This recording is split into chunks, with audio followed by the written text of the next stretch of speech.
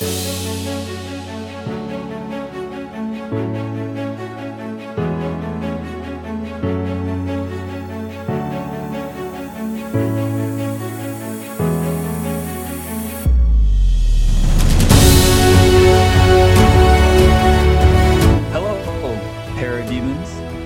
to another episode of the Real Dads Podcast, a real podcast about real movies with fake dads. I am joined here today for an all superhero Snyder Cut Marvel podcast by the usual Roger Brandstatter, who just got a good old shot of Pfizer. He's a Pfizer guy now. He's got his first shot in, and by the host of the RB1 Fantasy Football Podcast, Pete Rogers. So it's Roger and Rogers here today. How are you guys doing? Great. I feel like Superman after that shot. Just feel indestructible. Yeah, kryptonite will still do it, but we'll still do the trick, but you're covered on all other bases. I am so excited, you guys. I hope you're ready for a 4-hour podcast because I have notes on notes on notes on notes. There's too much not to talk about in this movie. Surprise, I'm screen sharing the Snyder Cut throughout this whole podcast, and we're just going to give our own director's commentary. It's going to go scene by scene and talk about what we love and hate. It's perfect. So for those of you who have been living under a rock when it comes to movies, the Snyder Cut dropped this past weekend. It was a 4-hour director's cut from Zack Snyder. Just to get a little bit of background on that, it was a vision of his that the internet warriors, many of the actors involved with the film, including Ben Affleck, Gal Gadot, Ray Fisher, Jason Momoa, all campaigned to have Zack Snyder release his vision of the film because when he was working on it back in circa 2016-17, he had to step away from the film for personal reasons. Joss Whedon didn't pick up the mantle. He was just kind of given the mantle by Warner Brothers Studios execs. And now we are fully realizing that Joss Whedon absolutely destroyed what Zack Snyder was trying to do and kind of just put together a hodgepodge of nonsense that turned into the 2017 version of the Justice League, which is now not canon.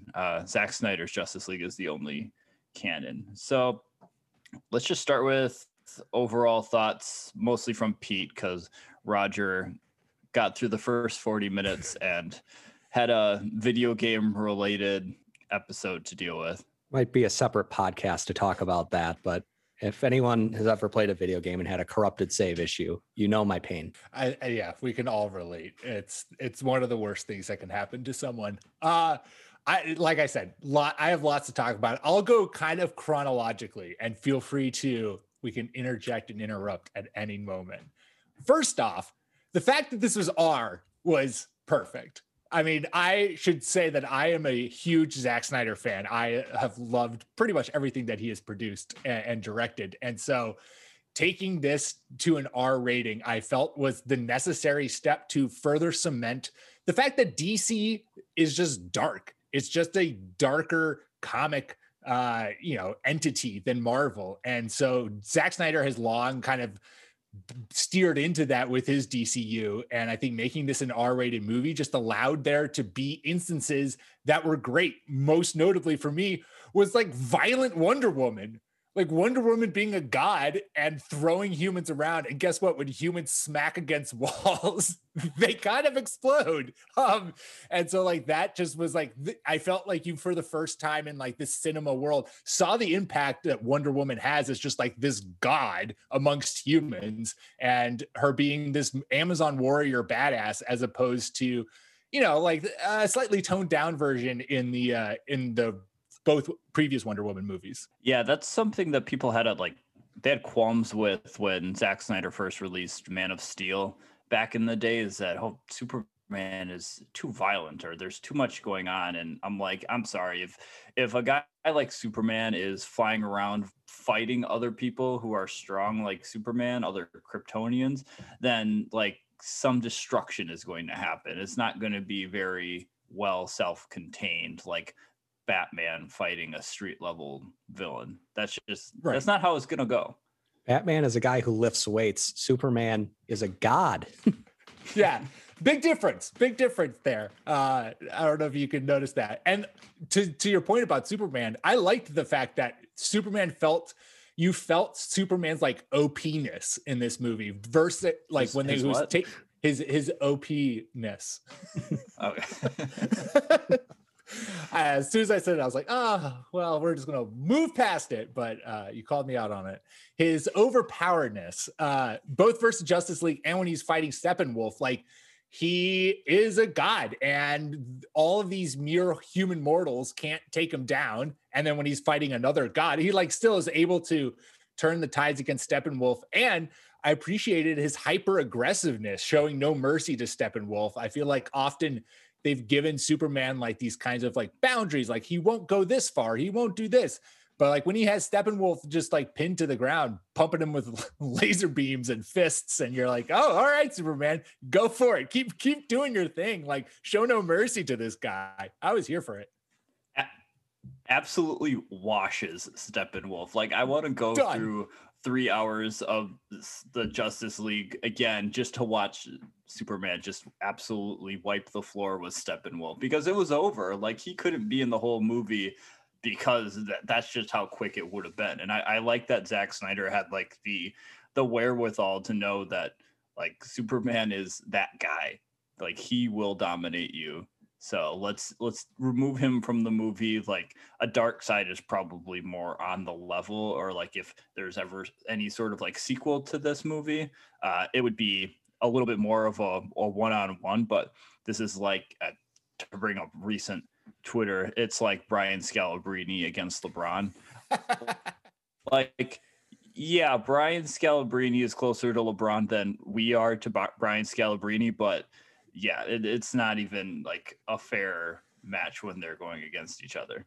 It's very reminiscent of like how Captain Marvel was had to like kept out of Endgame, because when she shows up, she just flies through the spaceship and it just comes crashing down.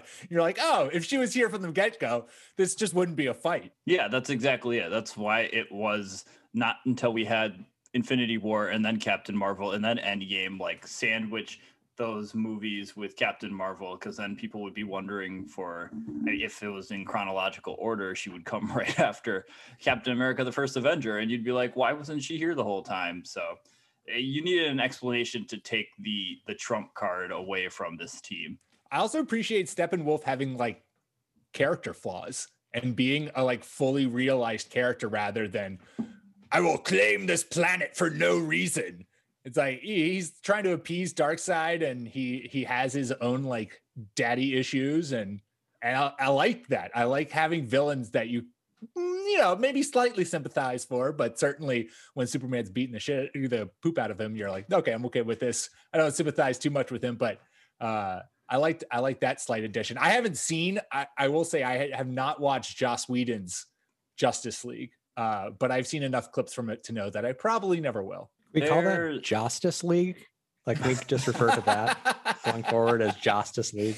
Perfect. Justice League. I like that because it sounds like it's a little off, which is exactly what that movie is. It's a weird film, because now having seen the Snyder Cut and you have like the hindsight of Zack Snyder with all of his interviews that he was doing and the ramp up to the release of this, you had like a little bit of a background on why this piece came together and why they felt it was necessary to get another shot at this. And I would say in the Justice League, there was mostly all of the action scenes from there were still in there. So it's like, obviously Snyder's DNA is all over that movie, in that, I mean, because he just is a rock star at filming action scenes, whether that's 300 or Watchmen. He just knows how to do it. I will say there's like one or two scenes in Joss Whedon's Justice League that provided a little bit of levity, but they're not missed, because what he absolutely swung and missed on in his movies is that he didn't build these characters in a way that was like foundational to storytelling. He just kind of threw them all together, gutted the heart and like the soul out of these movies, which is Cyborg, and tried to replace it with some sort of weird Wonder Woman, Ben Affleck love situation, or hinted at it, which Wonder Woman would just essentially break Bruce Wayne anyway. I don't understand. How would Ben Affleck fare though?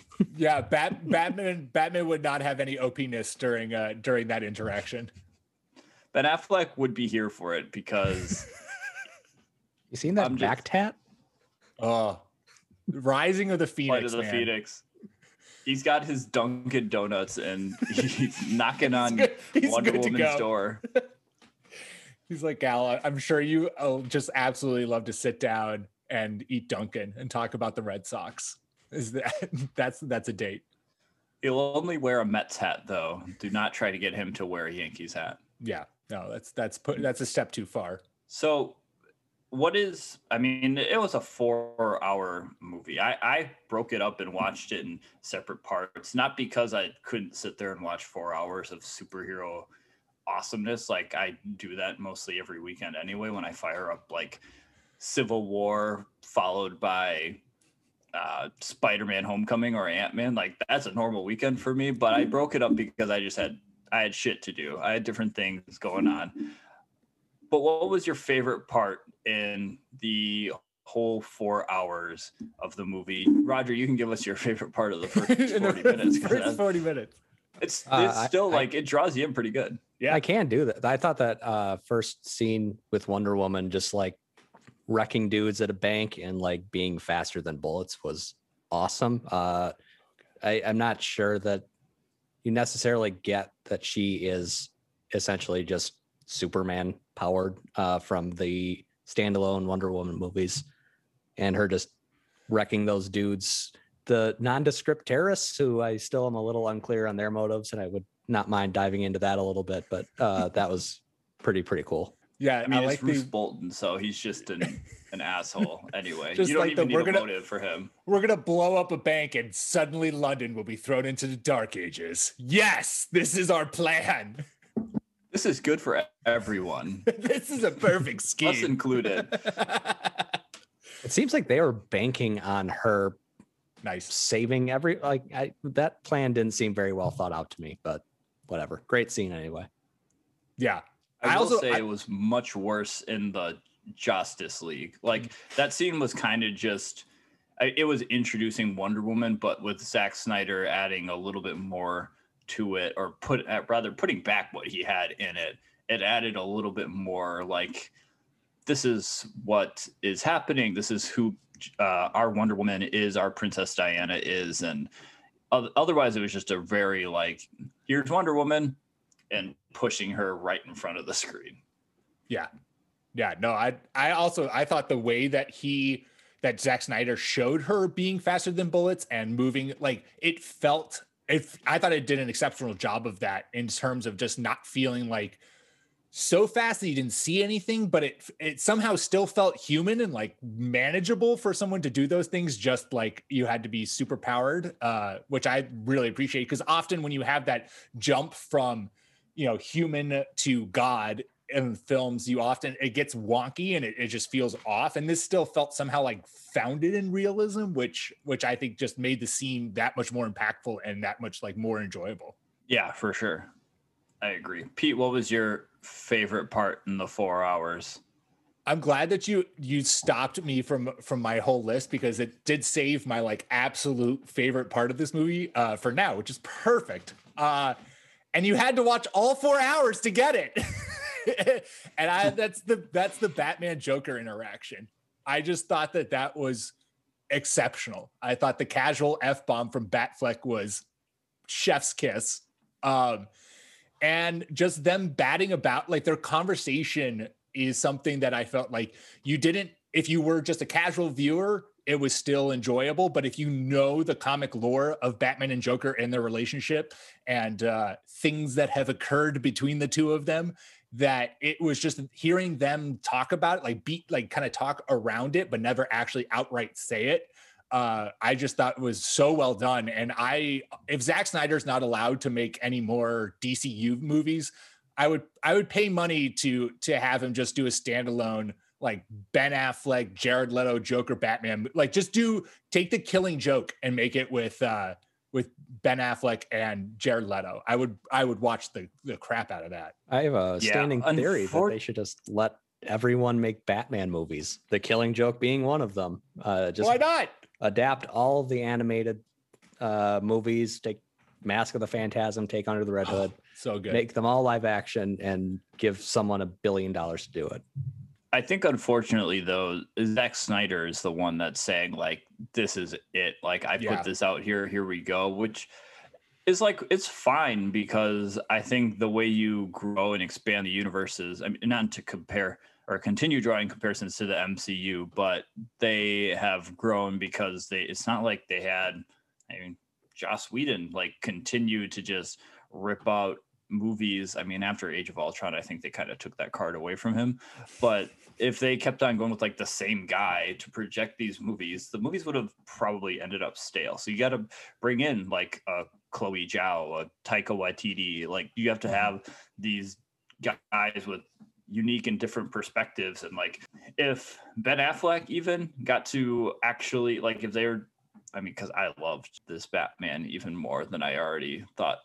I already thought highly of Ben Affleck. I loved it even more now. But if they decided to give Ben Affleck his Batman movie, and they already have Andy Muschietti directing the Flash movie, Patty Jenkins is already a great voice, James Wan directing Aquaman, like you just have to have these kinds of people bringing in new perspectives. And if Zack Snyder is out, then I don't even know who I would want directing next, but it would be great for them to provide more diversity with this series. To your point about the Joker and Batman interaction, I thought it was great that it finally like added a little bit of context to Batman versus Superman, because I mean, I'm not saying that movie was good, but I'm not saying it was terrible either. And to keep on comparing to the MCU, the MCU has done a great job of making some of their bad movies relevant again by just continuing to make movies. Like they're pumping them out. Like Thor: The Dark World is an important movie. Now, Thor: The Dark World is a great movie and I stand by that. But like Age of Ultron, to bring it back to that, is not a great movie, but it is one of the key movies in the entire Infinity Saga. So just having that like exposition of Batman and the Joker like going back and forth and even dropping the most subtle of F-bombs, like people are making a big deal out of that, but what else would you say in that situation? Like absolutely you will say I will fucking kill you. It was so seamless and it worked so well. It felt like one of those instances where the Christian Bale, Heath Ledger, Joker, Batman conversation, like when he's in the prison cell, that very much felt like an interrogation, and they're both like playing mental games with each other, and like Heath Ledger as the Joker is trying to like kind of feel out who this Batman is. They're both feeling each other out, but there hasn't been like they haven't established this history, whereas this conversation was just like, we have been in each other's lives for the last however many years you want to like track it on, and we're so entwined. Let's talk about that. Let's have a little therapy session about like our friendship. And that was just, I was all for that. I just feel like that is such a unique aspect of, and why I love The Killing Joke as a graphic novel, because it's such a unique aspect of Batman and Joker's relationship, is that they're both psychotic and they're both like, they're basically each other's best friends. and just that, like that relationship, I felt this was the first time that I saw that on screen, and it got me all kinds of excited. That brings me directly to my favorite part of the movie. And it was the Boston man himself, Ben Affleck, as Batman. I fucking loved it. I thought he was so good. And to kind of put a bow on like establishing Batman's history, like this did a much better job of establishing that this Batman, this Bruce Wayne, is like a grizzled vet. Like he's been around the block a time or two. Like I think they made mention one time that he's been doing this for like 20 years or so, and he's got history with villains, and he's a little paranoid. He's a little self-serious. And in the Justice League, it was kind of like, here's Batman, and he's putting this team together because the point of this movie is to bring this team together, and that's what needs to happen. But they actually established like that Ben Affleck's Batman, his Bruce Wayne, needed to do this because he, you know, when someone close to you or someone who you put a lot of stock in, as it were, asks you to promise them to do something, or is, you know, put in the situation that Bruce Wayne was, where he's like, this guy came from the sky and caused a bunch of destruction. Something else is going to come, obviously, like something else is out there. So it established an actual purpose for what Bruce Wayne was doing. And that purpose went beyond like trying to slide in Princess Diana's DMs and get under that tiara. Like that, it was just much better. Shades of Tony Stark putting a suit of armor around the world. Yeah, exactly. Very much so. Overall, I love like how kind of operatic and very much painted these figures. And like, because my main thing with DC versus Marvel heroes is that Marvel heroes are people who are normal for the most part, and then they suddenly get these crazy powers and they have to learn how to deal with them. But these DC heroes, especially the ones we already have, save for Cyborg and Flash, and even Flash in this universe is like, these people are already living with their powers for the most part. Like they have these abilities, and Cyborg, who ends up being like an audience avatar, he's learning how to adjust with his powers like a Marvel character would. But these other people have been like, Bruce Wayne's been Batman. Like Wonder Woman has lived for, I don't know, thousands of years, and she knows like she will rip somebody's head off if she has to. It's more of them trying to figure out a way to fit in with a society that's just not on their level. Yeah.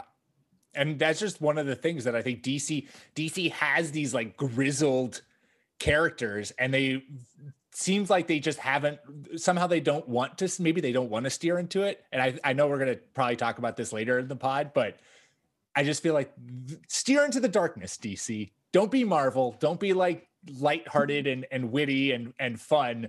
Go full dark and just start producing a bunch of R-rated movies and like accept the fact that you're just a darker, grittier universe, because it works for them. Yeah, I want to hear Superman. Yeah, go ahead. And that sounds fun.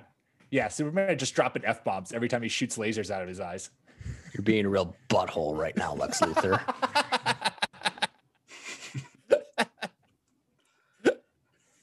Oh, speaking of, Jesse Eisenberg back. That was something we probably didn't need. No, he's one of my losers for the movie. Oh, well, let's jump down. We loved the movie, obviously, but if you had to pick a least favorite part, what was your least favorite part? I had two. First one, I didn't love Batman with a gun. The first fight where they're freeing Silas Stone and all, and that whole cohort, like his brutal hand-to-hand combat is just like, that's what I like about Batman, is that he's just kind of down and gritty. Like that one fight sequence from Batman vs Superman. Whatever you think about Batman vs Superman as a movie, that initial sequence in the warehouse, I think, where he's like zipping big old wood bins and whatnot into dudes' heads, like that whole sequence is phenomenal. And so that like was reminiscent in that first fight that they have. And then at the big finale fight, he, gets a hold of a gun and just kind of starts shooting all the whatever they're called, bad guys, the flying parademons, the human flies. Yeah, the parademons. And there's just not the same aspect of like brute force that I feel like Batman brings to the table. It's more just kind of like him being an expert marksman. So that was as I was trying to find flaws in this movie, that was something that came up where I was like, I didn't love that. Yeah, it came like very obvious very fast that Batman was way over his head. As soon as he like lost use of that vehicle, he's like, oh man, he needs some help, or he's not like capable of flying or like surfing a parademon through an entire broken down building like Aquaman. It's like somebody needs to watch Bruce Wayne 6 at all times. Yeah, which I also appreciate. What was your other least favorite part? Give some realism. This is just a pet peeve of mine. I know it's so hard to do this in movies, or not to do this in movies, but it always pains me to watch when like a character meets another character for the first time, and it's like supposed to be this like big reveal for the audience, and then that character is like turns to leave, and just as they're about to leave, they look back at the other guy and they're like, oh, by the way, call me this. And you're like, oh, it's their name. So they did that with Martian Manhunter, where he talks to Bruce Wayne at the end. They have this nice little conversation. Then he's like about to fly away. And he's like, by the way, you can call me the Martian Manhunter.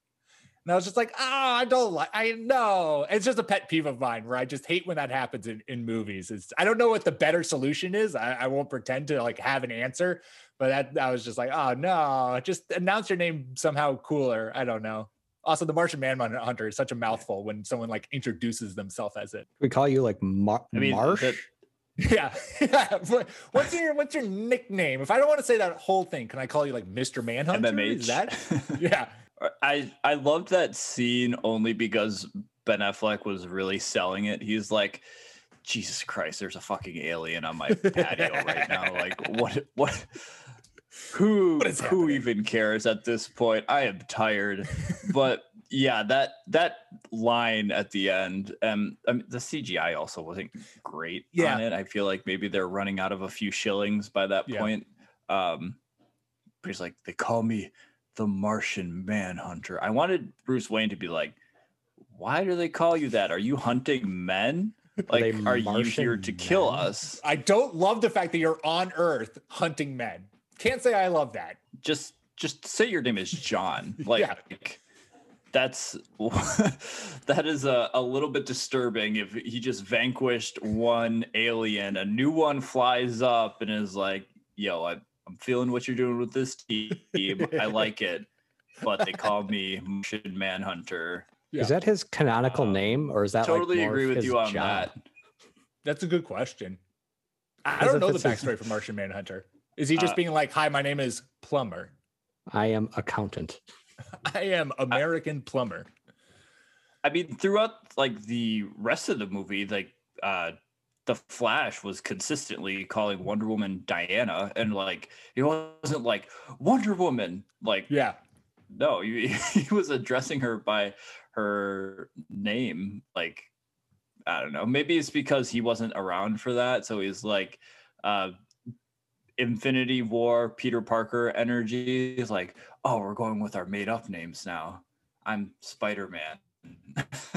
My least favorite part, I want to say my least favorite part is that they didn't fully unlock Jason Momoa in this movie, and which is fine because Aquaman obviously came after they had filmed all this stuff, but it's kind of like, this is just going to keep happening. I'm sorry, listeners. We're going to keep making some comparisons to the DC universe and the MCU. That's just all we got right now.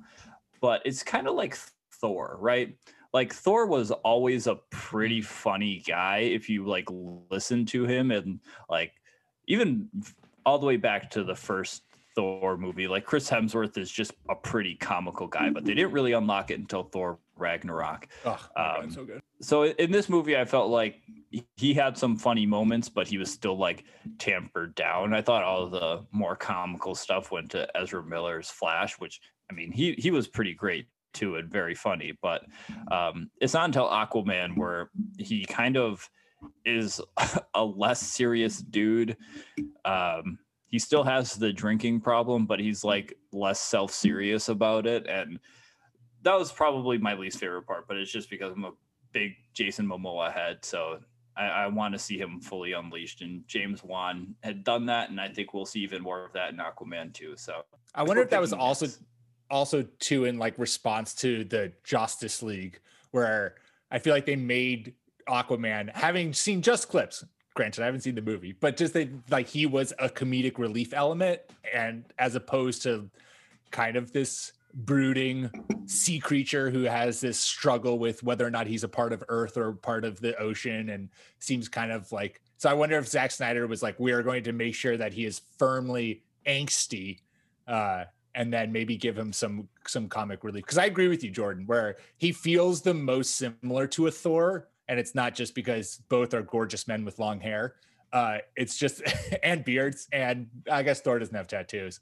But they didn't quite that we know like. of. Yeah, I was gonna say you might have an ass. That's tat. true. Ooh, wow. Now that's the image in my head. Yeah, I agree. I agree with that sentiment. There's a little bit more humor that could have brought in.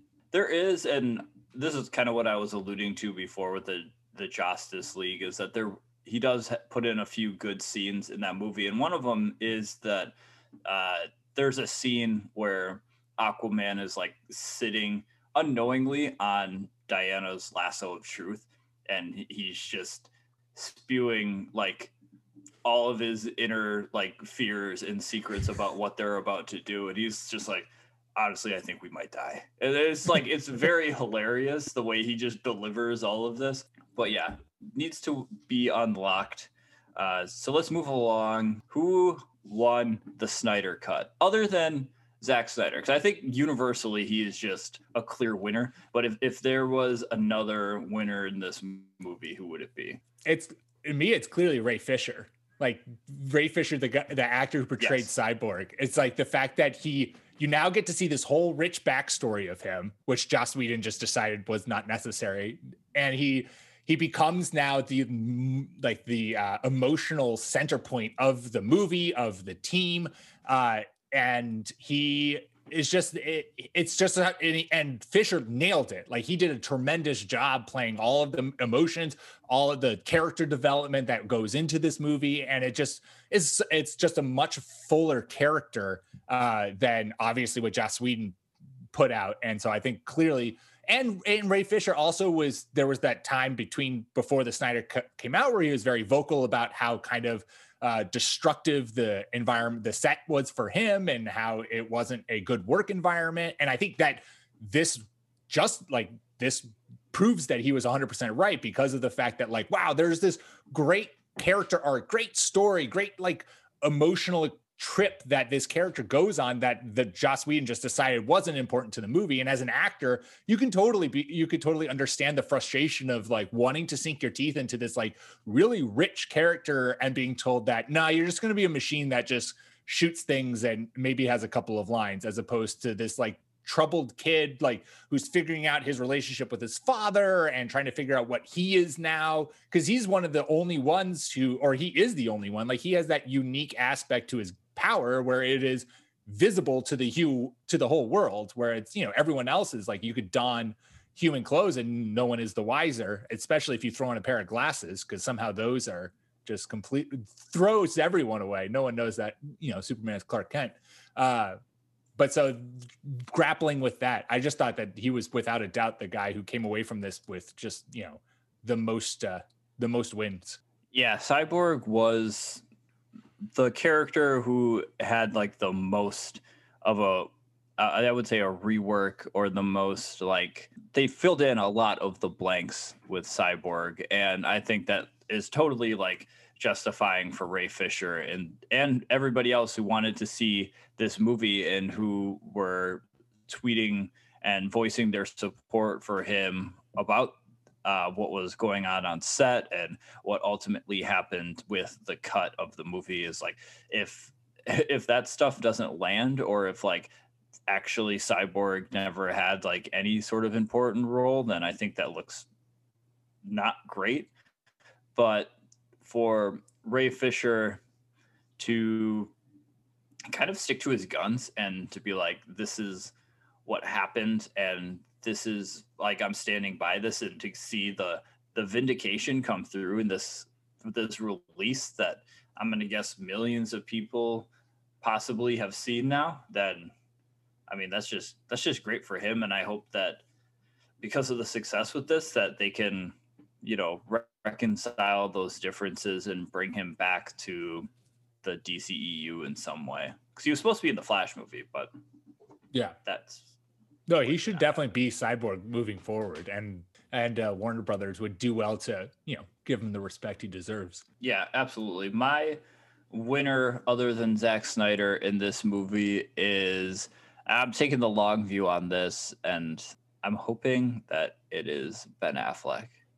I'm not saying he won directly right now, but if he is truly coming back and having some sort of role in the Flash, or because he's supposed to be in there with like Michael Keaton and etc. Yeah. But if like because no movie that does this successful, whether it's a 4-hour Zack Snyder cut that was pretty much fan driven, or any other movie that is in the superhero universe, no movie that is this successful does not get some sort of follow-up or has some sort of connective tissue. And I've talked in other podcasts before that I wanted the Snyder Cut to be successful because I just want another like sandbox to play in when I'm bored on the weekends. Like I want more stories, more superheroes that I like really enjoyed growing up and watching in cartoon version or whatever that was, and seeing them on the big screen again.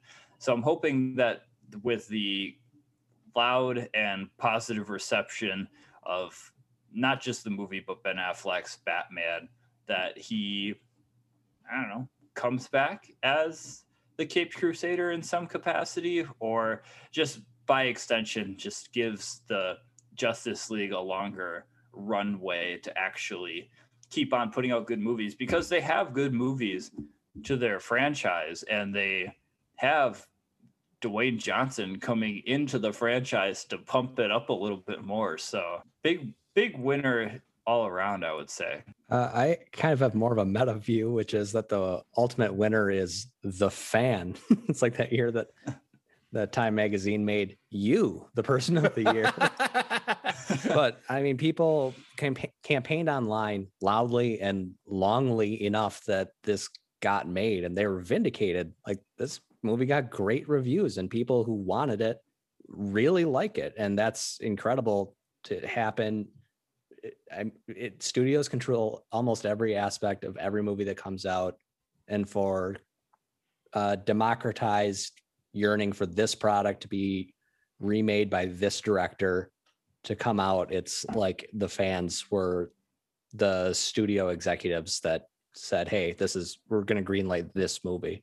And I don't, other than like some crowdfunded stuff, like I'm just trying to think of any other precedent where the fans picked something for a movie to be made of it, or for, I guess, this to be recut. And it's just cool that people like that this thing happened. I got one for you. How about Rise of Skywalker? Just over a year ago. Wait, what? I was saying Rise of Skywalker just over a year ago. This is like the reverse of that. Oh, yes. Yeah. I was going to say. I don't know what I was very worried, Jordan, for a second there. You were about to come in with this hot take that Rise of Jordan Skywalker Palpatine over here. Yeah, good Lord. Had me all Palpatine fucks. That's canon. Good. No, it's unlimited power. No, this is a reverse version of that. Is like, yes, the fans were very loud and in Disney's face about doing a ton of retconning after The Last Jedi, which is like a perfect Star Wars movie. And they listened to the fans. They put Rise of Skywalker out, and it wasn't good. And Warner Brothers listens to the fans, and they're like, you know what? Let's not do like a fan servicey thing where they didn't like, because the only extra scenes they filmed, I believe, were the nightmare scene, and they revamped some CGI. So it's not like they went in there and, I don't know, decided to put in a whole Green Lantern story arc, or decided to introduce, I don't know, Mr. Freeze or something wild just because. They were just like, Zack Snyder, just here's $60-70 million or whatever, give us your vision of what you wanted and we'll throw it on our streaming service and it'll just bump up the subs. Yeah.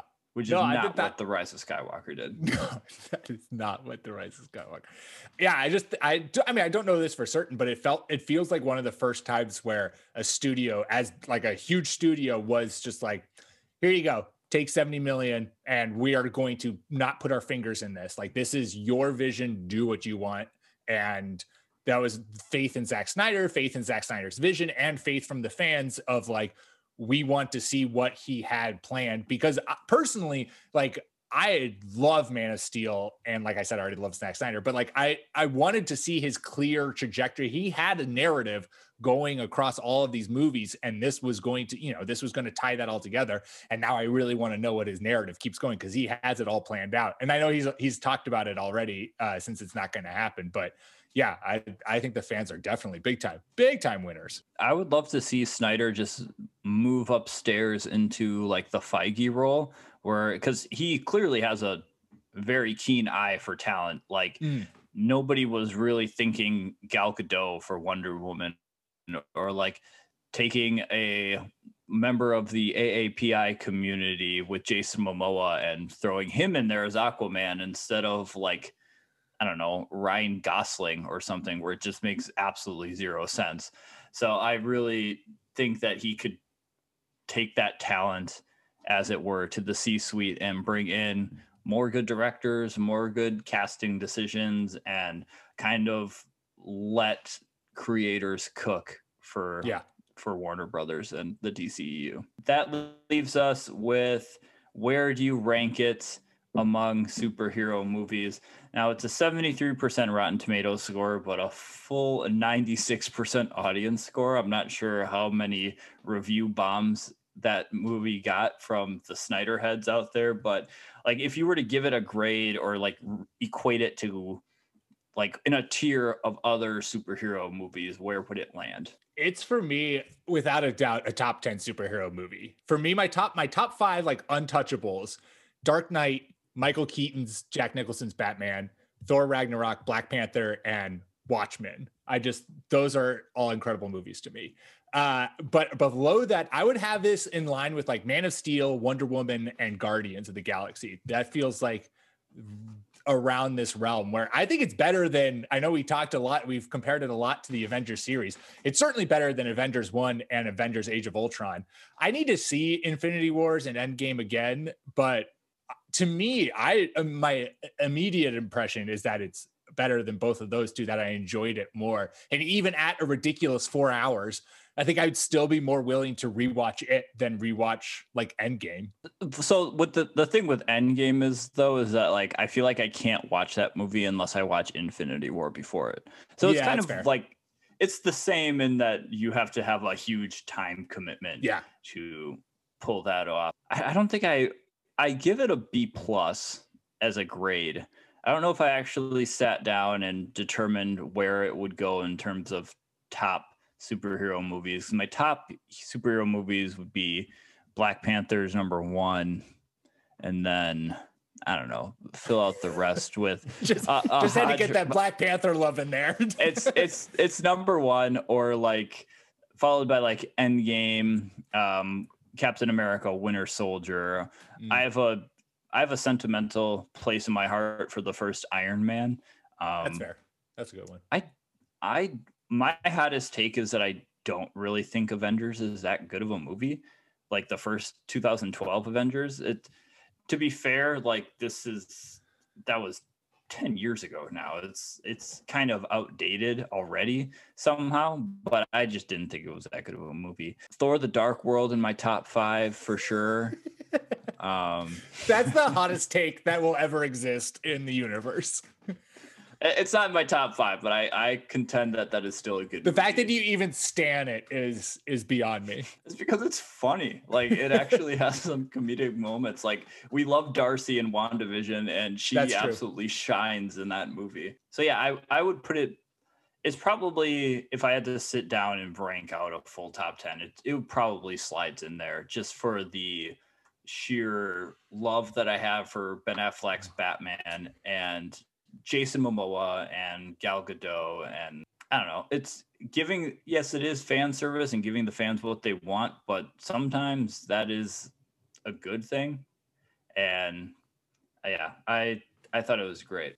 I just have to vote present here because I haven't seen the entire thing. But in terms of best superhero movies for me, I think Dark Knight is like one of the best films of this side of the year 2000. So it's pretty hard to not include that. And I think Infinity War is my favorite. Or Dark World better than Dark Knight. Yeah. Which dark movie is best? The World or The Night? I'll go with The World. Why are you so serious right now? Oh, that's a quote from Dark Knight. Oh no. Where's Rachel? I can So report dark. back later. I will make a book report about this and report back where it Perfect. is, my Perfect. superhero movies ranking. It's tough because, like, I think Aquaman might be in my top 10 favorite rewatch superhero that. movies. And, like, The Momoa one. I or think the Vincent Chase Shazam one? is a great movie, too. It's the Vincent Chase movie starring Mandy Moore and who is that asshole? James Cameron. Jimmy Woods. James Woods. Cameron. Yeah. That's James it. Cameron guest Putting cameo. Avatar as the top movie. Oh man. Oh. Also, can I But, quickly? go Go ahead. ahead. I need to quickly give a winner to Wonder Woman's theme because it's just the greatest piece of like movie scoring of the last 10 15 years. That guitar riff that comes in anytime she's about to lay damage is, it gets you so, and that's what I feel like is the best. That's why Violent Wonder Woman got me so excited, is because it matched that intensity of that riff. Oh my God. Anytime that played, it played like 3 times throughout the 4 hours. And every time I was just like, yes, it's about to go down so hard. A sneaky winner of the movie is just getting 4 straight hours of Hans Zimmer score and just absolutely owning every time Wonder Woman's about to do something godlike, or like the slow keys of like Superman when he's, you know, back on the farm in Kansas, or like that's one of the best parts of Man of Steel. That's what makes that a good movie. So good. Honestly, it's has such good sound. So Yeah. shouts to Hans Zimmer. I know he's a listener. We love what you're doing. Keep it up. Before we get to Falcon and the Winter Soldier, because Pete, I know you haven't seen that yet. I'm apparently the only one who's Done his work. Bum, just an absolute bum watching content. Do you have a streaming recommendation for the folks? I do. Now, I've already seen this whole entire show, and it's an older show, but I'm rewatching it with my wife. And I have to say, I cannot hype this show up enough, and it now is going to underwhelm. But Grace and Frankie on Netflix is one of the best shows that has come out in, I don't know, ever. I absolutely love that show. We're just crushing it right now, the two of us. And even watching it a second time, all of the jokes still land. It is incredible. And for the older crowd who listens to this podcast, I mean, it's a show talking directly to you, to the 60 and up crowd. Oh man, you know what? The Queen Bee has been suggesting Grace and Frankie every time we're looking for something to watch, and I'm just like, no, I don't want to watch. I don't want to watch this. But if she hears this, then I'm going to probably get another earful on watching that show. So Tell her to just Sure. move on without you. And while you're just sitting on the couch crushing Zack Snyder for 4 hours again, she can binge watch Grace and Frankie, and then text me and we'll talk about it, because it is, oh my God, my heart goes out to Jane Fonda and Lily Tomlin. Sometimes you know, put my foot down and I'm immovable like Superman when Steppenwolf is trying to punch him, and that until she watches the entirety of like Succession or Game of Thrones with me, that like it's got to be a show that we're mutually interested in. Otherwise, that's just going to be one for her. That's fair. You do a if and for or whatever. A tit for tat. There it is. A tit for tat on O penis. That's my cue. Awesome. Well, thanks for coming in and chatting, Pete. When you hear this podcast, if you play it back, this will be your cue to also pause if you haven't gotten to the Falcon and the Winter Soldier yet, because we're going to dive into that. Yeah. Thanks for having me, you guys. It was a blast. Always happy to talk Superman and just movies in general. Awesome. We'll definitely have you back. Thanks, Pete. So let's, as I told Pete before he signed off, and we want to thank Pete again for hopping onto the podcast to chat with us. Let's talk about Falcon and the Winter Soldier. If you haven't seen it, pause, go watch it. It's about 38 minutes or so, and then resume this podcast. So what did we think of Italics, the pilot? Do you mean the one that Falcon murked in the opening scene, or all the poor pilots that just got blown to hell in that canyon? And, you know, Rhodey, shouts to Rhodey. He coming back. I didn't know he was going to be in this episode, and I was very excited to see Don Cheadle grace my screen again. Yeah, I'm always happy to have Don Cheadle into my household in any format. It's fantastic. I thought it was a really strong pilot. I have some outstanding questions about the benefits plan that the Avengers offers its members. But other than that plot hole, I thought the storytelling was really good. I like that it had some smaller moments that flesh out some of the backstories that you just don't have time to tell in a 2.5 hour or even a 4 hour movie. Like, you just kind of sometimes need 5 hours of just TV time to show Bucky Barnes on a date and have him playing Battleship. Yeah, it was a pilot episode. It was supposed to be the first. So the thing is, here is, for those who don't know, that WandaVision came first, but it was originally supposed to be Falcon and the Winter Soldier that premiered first. It was supposed to be our first piece of television content that followed Spider-Man Far From Home, that followed Endgame. But COVID, the pandemic, kind of switched those plans up. So when watching this movie, it definitely felt like a pretty strong continuation of like what life was like right after everybody came back from the blip. Because you had a lot of scenes with Sam Wilson, who's the Falcon. He's got the shield. He's trying to figure out what he should do. He ultimately decides to donate it to the Smithsonian.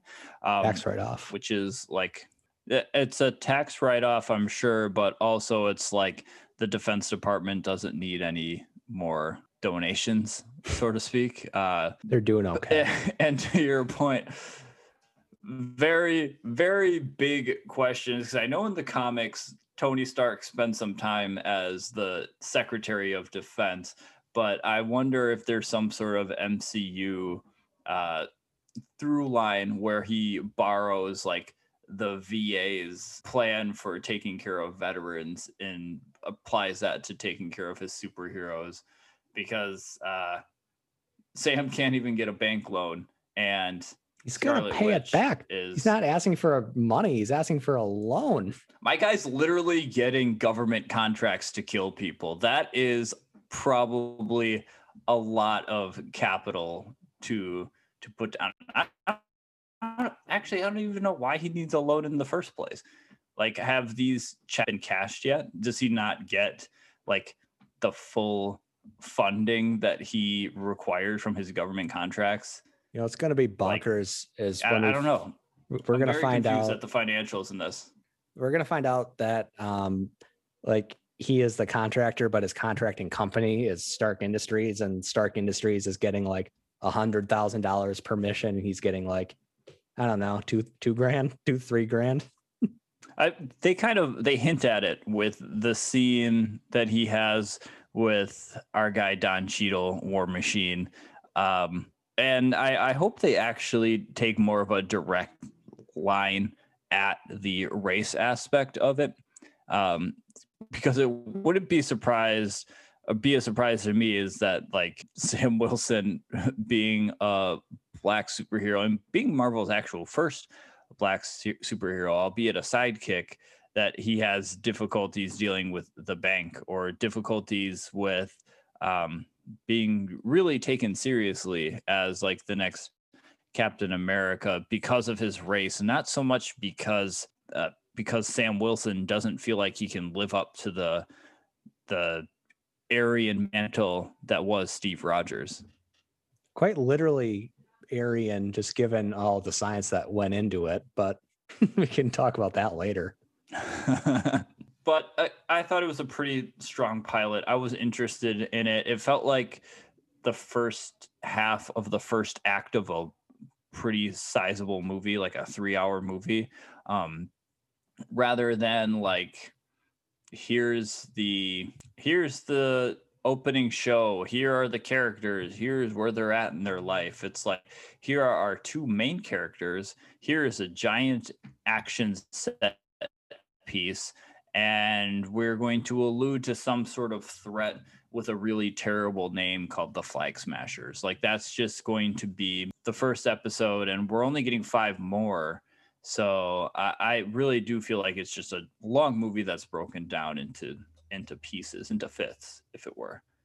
Yeah, I really didn't know that it was a 6-parter until today. So now that we've seen a 6th of it, I'll be curious to see if the Flag Smashers do anything that is outside of the norm that we've expected from Marvel villains specifically, where they just kind of are menacing, but not like, with the exception of Thanos, menacing, but not so menacing that they actually pose any real threat, just kind of big enough for our guys to take care of business. Yeah, I kind of like that they're switching gears to like this goofy catastrophic event happened where half of the world's population disappeared for 5 years, and there's fallout from that. Like, that kind of shit has consequences, and I liking that they're kind of using that as a way to pivot into maybe some more ground level villains again, because they want to get a little bit more galactic. We're going to get some pretty weird stuff with Doctor Strange and the Multiverse of Madness. We're going to get some very superpowered beings with the Eternals coming into the fold. The X-Men might show up at some point, but I like that they're kind of going back to it's definitely got the DNA of like Falcon and the Winter Soldier, Captain America. It does. The Winter Soldier. You were right the first time. Yeah. Just bringing it back all the way to that movie, which was one of Marvel's best. So I really enjoyed that. Do you have any predictions for the show going forward, or where do you think it's going to take us? Gosh, I don't know. It sure seems like Bucky's forays into dating aren't going to end well, because why would they? He's 106 years old and he's got some problems, and he always is drawn back into a fight. So I don't know. I guess that's my prediction. I guess based on some of the dialogue, I would expect that the Wilson family will get their boat funding issues sorted out by season's end, hopefully. I kind of feel like this is maybe a companion piece to Forrest Gump, where there's Bubba Gump Shrimp, but then there's also the Wilson Shrimp Company, and they can like compete. I would watch that show. What do you think Bucky has as do you think he's on Bumble, or is he like a Tinder guy? Oh, he's a Tinder guy. With that bionic arm, you know how fast he can swipe? He can swipe through probably like 100 profiles a minute, just like shotgunning through. He's trying to get all the dates, and no one is biting because he has 106 years old on his profile, and everyone has their settings zeroed in for 25 to 33. Do you think it's connected through his Facebook? Yes, absolutely. I feel like he's not a message first guy. I feel like he hasn't really figured that out yet. And he's just kind of, he sits back and he lets the ladies come to him, much like the server who was pulled in by his very old friend, which I thought was very hilarious. His very metal arm. He has bad circulation. Okay. My prediction, part of the reason I want to bring up prediction is because just based on how WandaVision played out and how we saw that kind of permeate the culture, as it were, for, I don't know, 2 months, that people got a little bit wild with conspiracy theories and like wondering how it's going to be as connective tissue for the rest of the MCU. And I think based on the way that ended and how that was supposed to be second, that we should probably tamper expectations a little bit for Falcon and the Winter Soldier.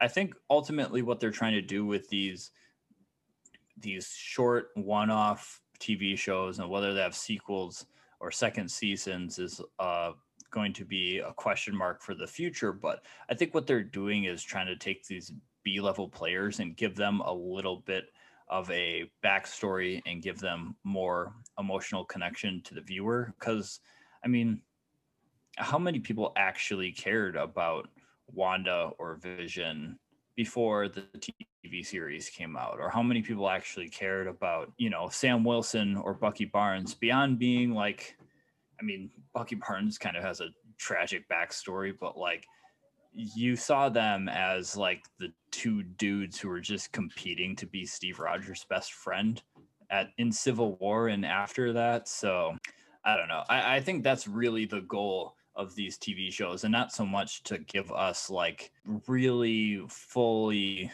fleshed out, I don't know, plot points for the next phase of the MCU. I don't think that's going to happen. Yeah, I feel like they'll probably do the MCU thing where they drop a hint or two as to something mysterious going forward. Like everyone thought Mephisto was going to be in Wanda, and I could see them hinting at something in this. Like there's some galactic force that is feeding all of this, but they're not going to explicitly say it. They didn't even explicitly say Thanos was the thing until the end of Ultron. I think that's right. So I agree that we should probably just manage our expectations, that we're trying to fill in some shading for these characters. So when they make the next Avengers movie that doesn't probably have Chris Evans or Robert Downey in it, that these characters will have enough backstory that they can carry those similar roles on their own. Yeah, I want to say Thanos popped up at the end of Avengers, but at the same time, we never really understood what Thanos was doing or his motivation until Infinity War. Like until he came in and dropped exposition on us in the first act of Infinity War. We're just like, he is a big bad. He's coming. He's strong. He's going after the Infinity Stones, and the Avengers have to stop him. So that was, I don't know. That's just something that's, I don't think is going to happen in a TV show where we get like a primary villain who's just, his motivation is spelled out. I know they want subscribers for Disney Plus, but I don't think they're willing to jeopardize like the true draw is like box office receipts. So yeah, it'll be interesting to see going forward on a slightly larger discussion level as to how Disney manages their content between the box office mega hits, like trying to get $1 billion at once, versus getting $5 from every person in America. Well, not, getting $5 from everyone once a month for a year. Yeah. I mean, that's a nice goal to have, but they're still going to put those movies on there eventually, which they're trying to double dip. They want the box office draw, which is why they delayed Black Widow once again. And then they want people to like those movies so much that they subscribe to Disney Plus and rewatch it, which is exactly what we have done. It's great. Hey, I saw you changed your profile image recently. Also, who is that? Oh, I changed it to Zendaya because, is that what you're talking about? Yeah. Okay, because I was gonna say if it changed after that, somebody definitely hacked in and changed it. Yeah, it's Zendaya. Shouts to our Mary Jane fans out there. Unbelievable. She came up a lot actually when we were talking with our friends this past weekend. Let's jump to the end of the podcast here. We haven't given some recommendations in a while, and Pete gave his of Grace and Frankie, but do you want to drop your movie rec? I do. So my girlfriend and I watched Sound of Metal on Amazon Prime last night, and I'd recommend that to anyone because Riz Ahmed's performance is just unbelievable. The sound is incredible. I thought the screenplay was really good. The thing that Riz Ahmed keeps doing in movies is he keeps having some very odd tattoo choices. But other than that note, I thought it was a really good movie, and it was beautiful. And he has this thing that he can do where he just looks really scared, and he does this in like everything he's in, and he does it in this movie, and they call it out specifically, which I think is pretty smart play, just because it's like his actual real life superpower. So I don't know, I would watch this movie and recommend anyone to watch it. Just one, because it's nominated for an Oscar, but two, because it's a pretty good story, and it's just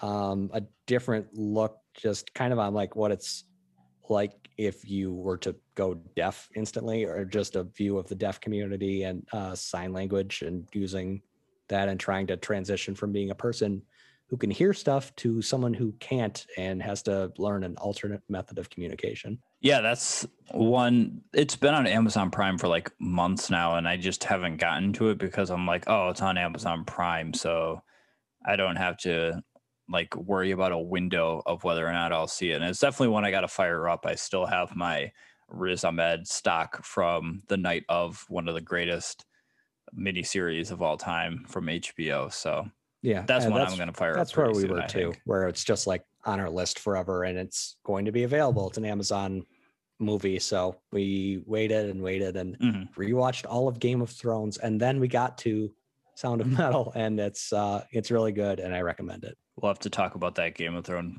rewatch at a different time.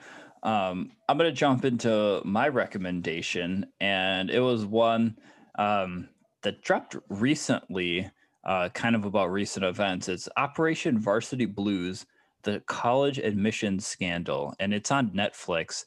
It's a movie about like that college admissions scandal that involves like Lori Loughlin and Felicity Huffman, and how these rich white people were paying through a side door to get their kids into schools. Some of them pretty prestigious, some of them just USC, to get into there. And it's kind of part documentary, part dramatization, because they actually have actors playing people who were involved in the scandal. And the script, it's scripted in that it's reworked from like FBI tapes of like recorded phone calls that the FBI had to get the guy who was like the kingpin of all of this, Richard Springer, I want to say, something like that, who was played by like Matthew Modine. So like they actually have an actor playing this guy, and it's only an hour and 40 minutes. It's a pretty interesting watch, and like the Schadenfreude of like these rich people kind of getting their comeuppance because they are so obsessed with like prestige and the appearance of getting their kids into a school, and ultimately having it all crash down in this giant racketeering case that the FBI brought against these people. Is just, it's fun to watch for that point, but it's also like gross. Like, look at what these rich people, like with all their privilege, are trying to do, and taking away opportunities from other qualified kids to get into school. And just because they have money, you just have to watch it. It's a good watch. It's something that's nice to fire up on a weekday night on Netflix. Man, that sounds great. I do have a question. So I know the FBI operation was Varsity Blues. Did anyone in the documentary say that they don't want your laugh? No, I feel like that was a ripe opportunity to all these kids who were trying to live up to their parents' expectations, but that would have been pretty great. We need Lori Loughlin's kids to just start screaming, "I don't want your life. I don't want your life." Well, that brings us to the end of the podcast. We'll have more movies for you, more things to talk about coming soon. I hope you were able to check out the Snyder Cut and the Falcon and the Winter Soldier. Thanks to my guy Pete Rogers for hopping on to talk Snyder Cut with us. You can follow him on Twitter if you choose. It's at Pete M. Rogers.